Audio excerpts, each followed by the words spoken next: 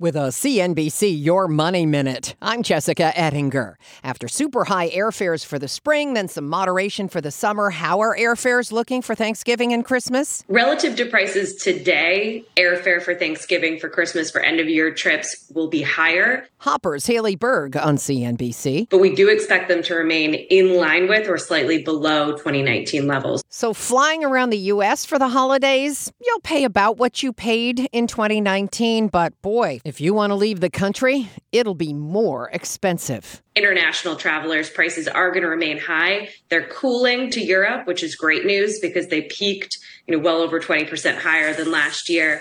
Airfare to Asia is a different story. We're still about 60% higher than pre-pandemic. We don't expect those to come down soon. Lots more on smart travel spending at CNBC.com. I'm Jessica Ettinger, CNBC. Travel is great, but planning for travel can be time-consuming and difficult. That's where OneTravel comes in.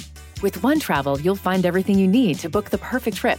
Flights, hotels, cars, transportation, it's all right there. With OneTravel, you can book online, via app, or even pick up the phone and talk to a travel advisor ready to help you make your selections.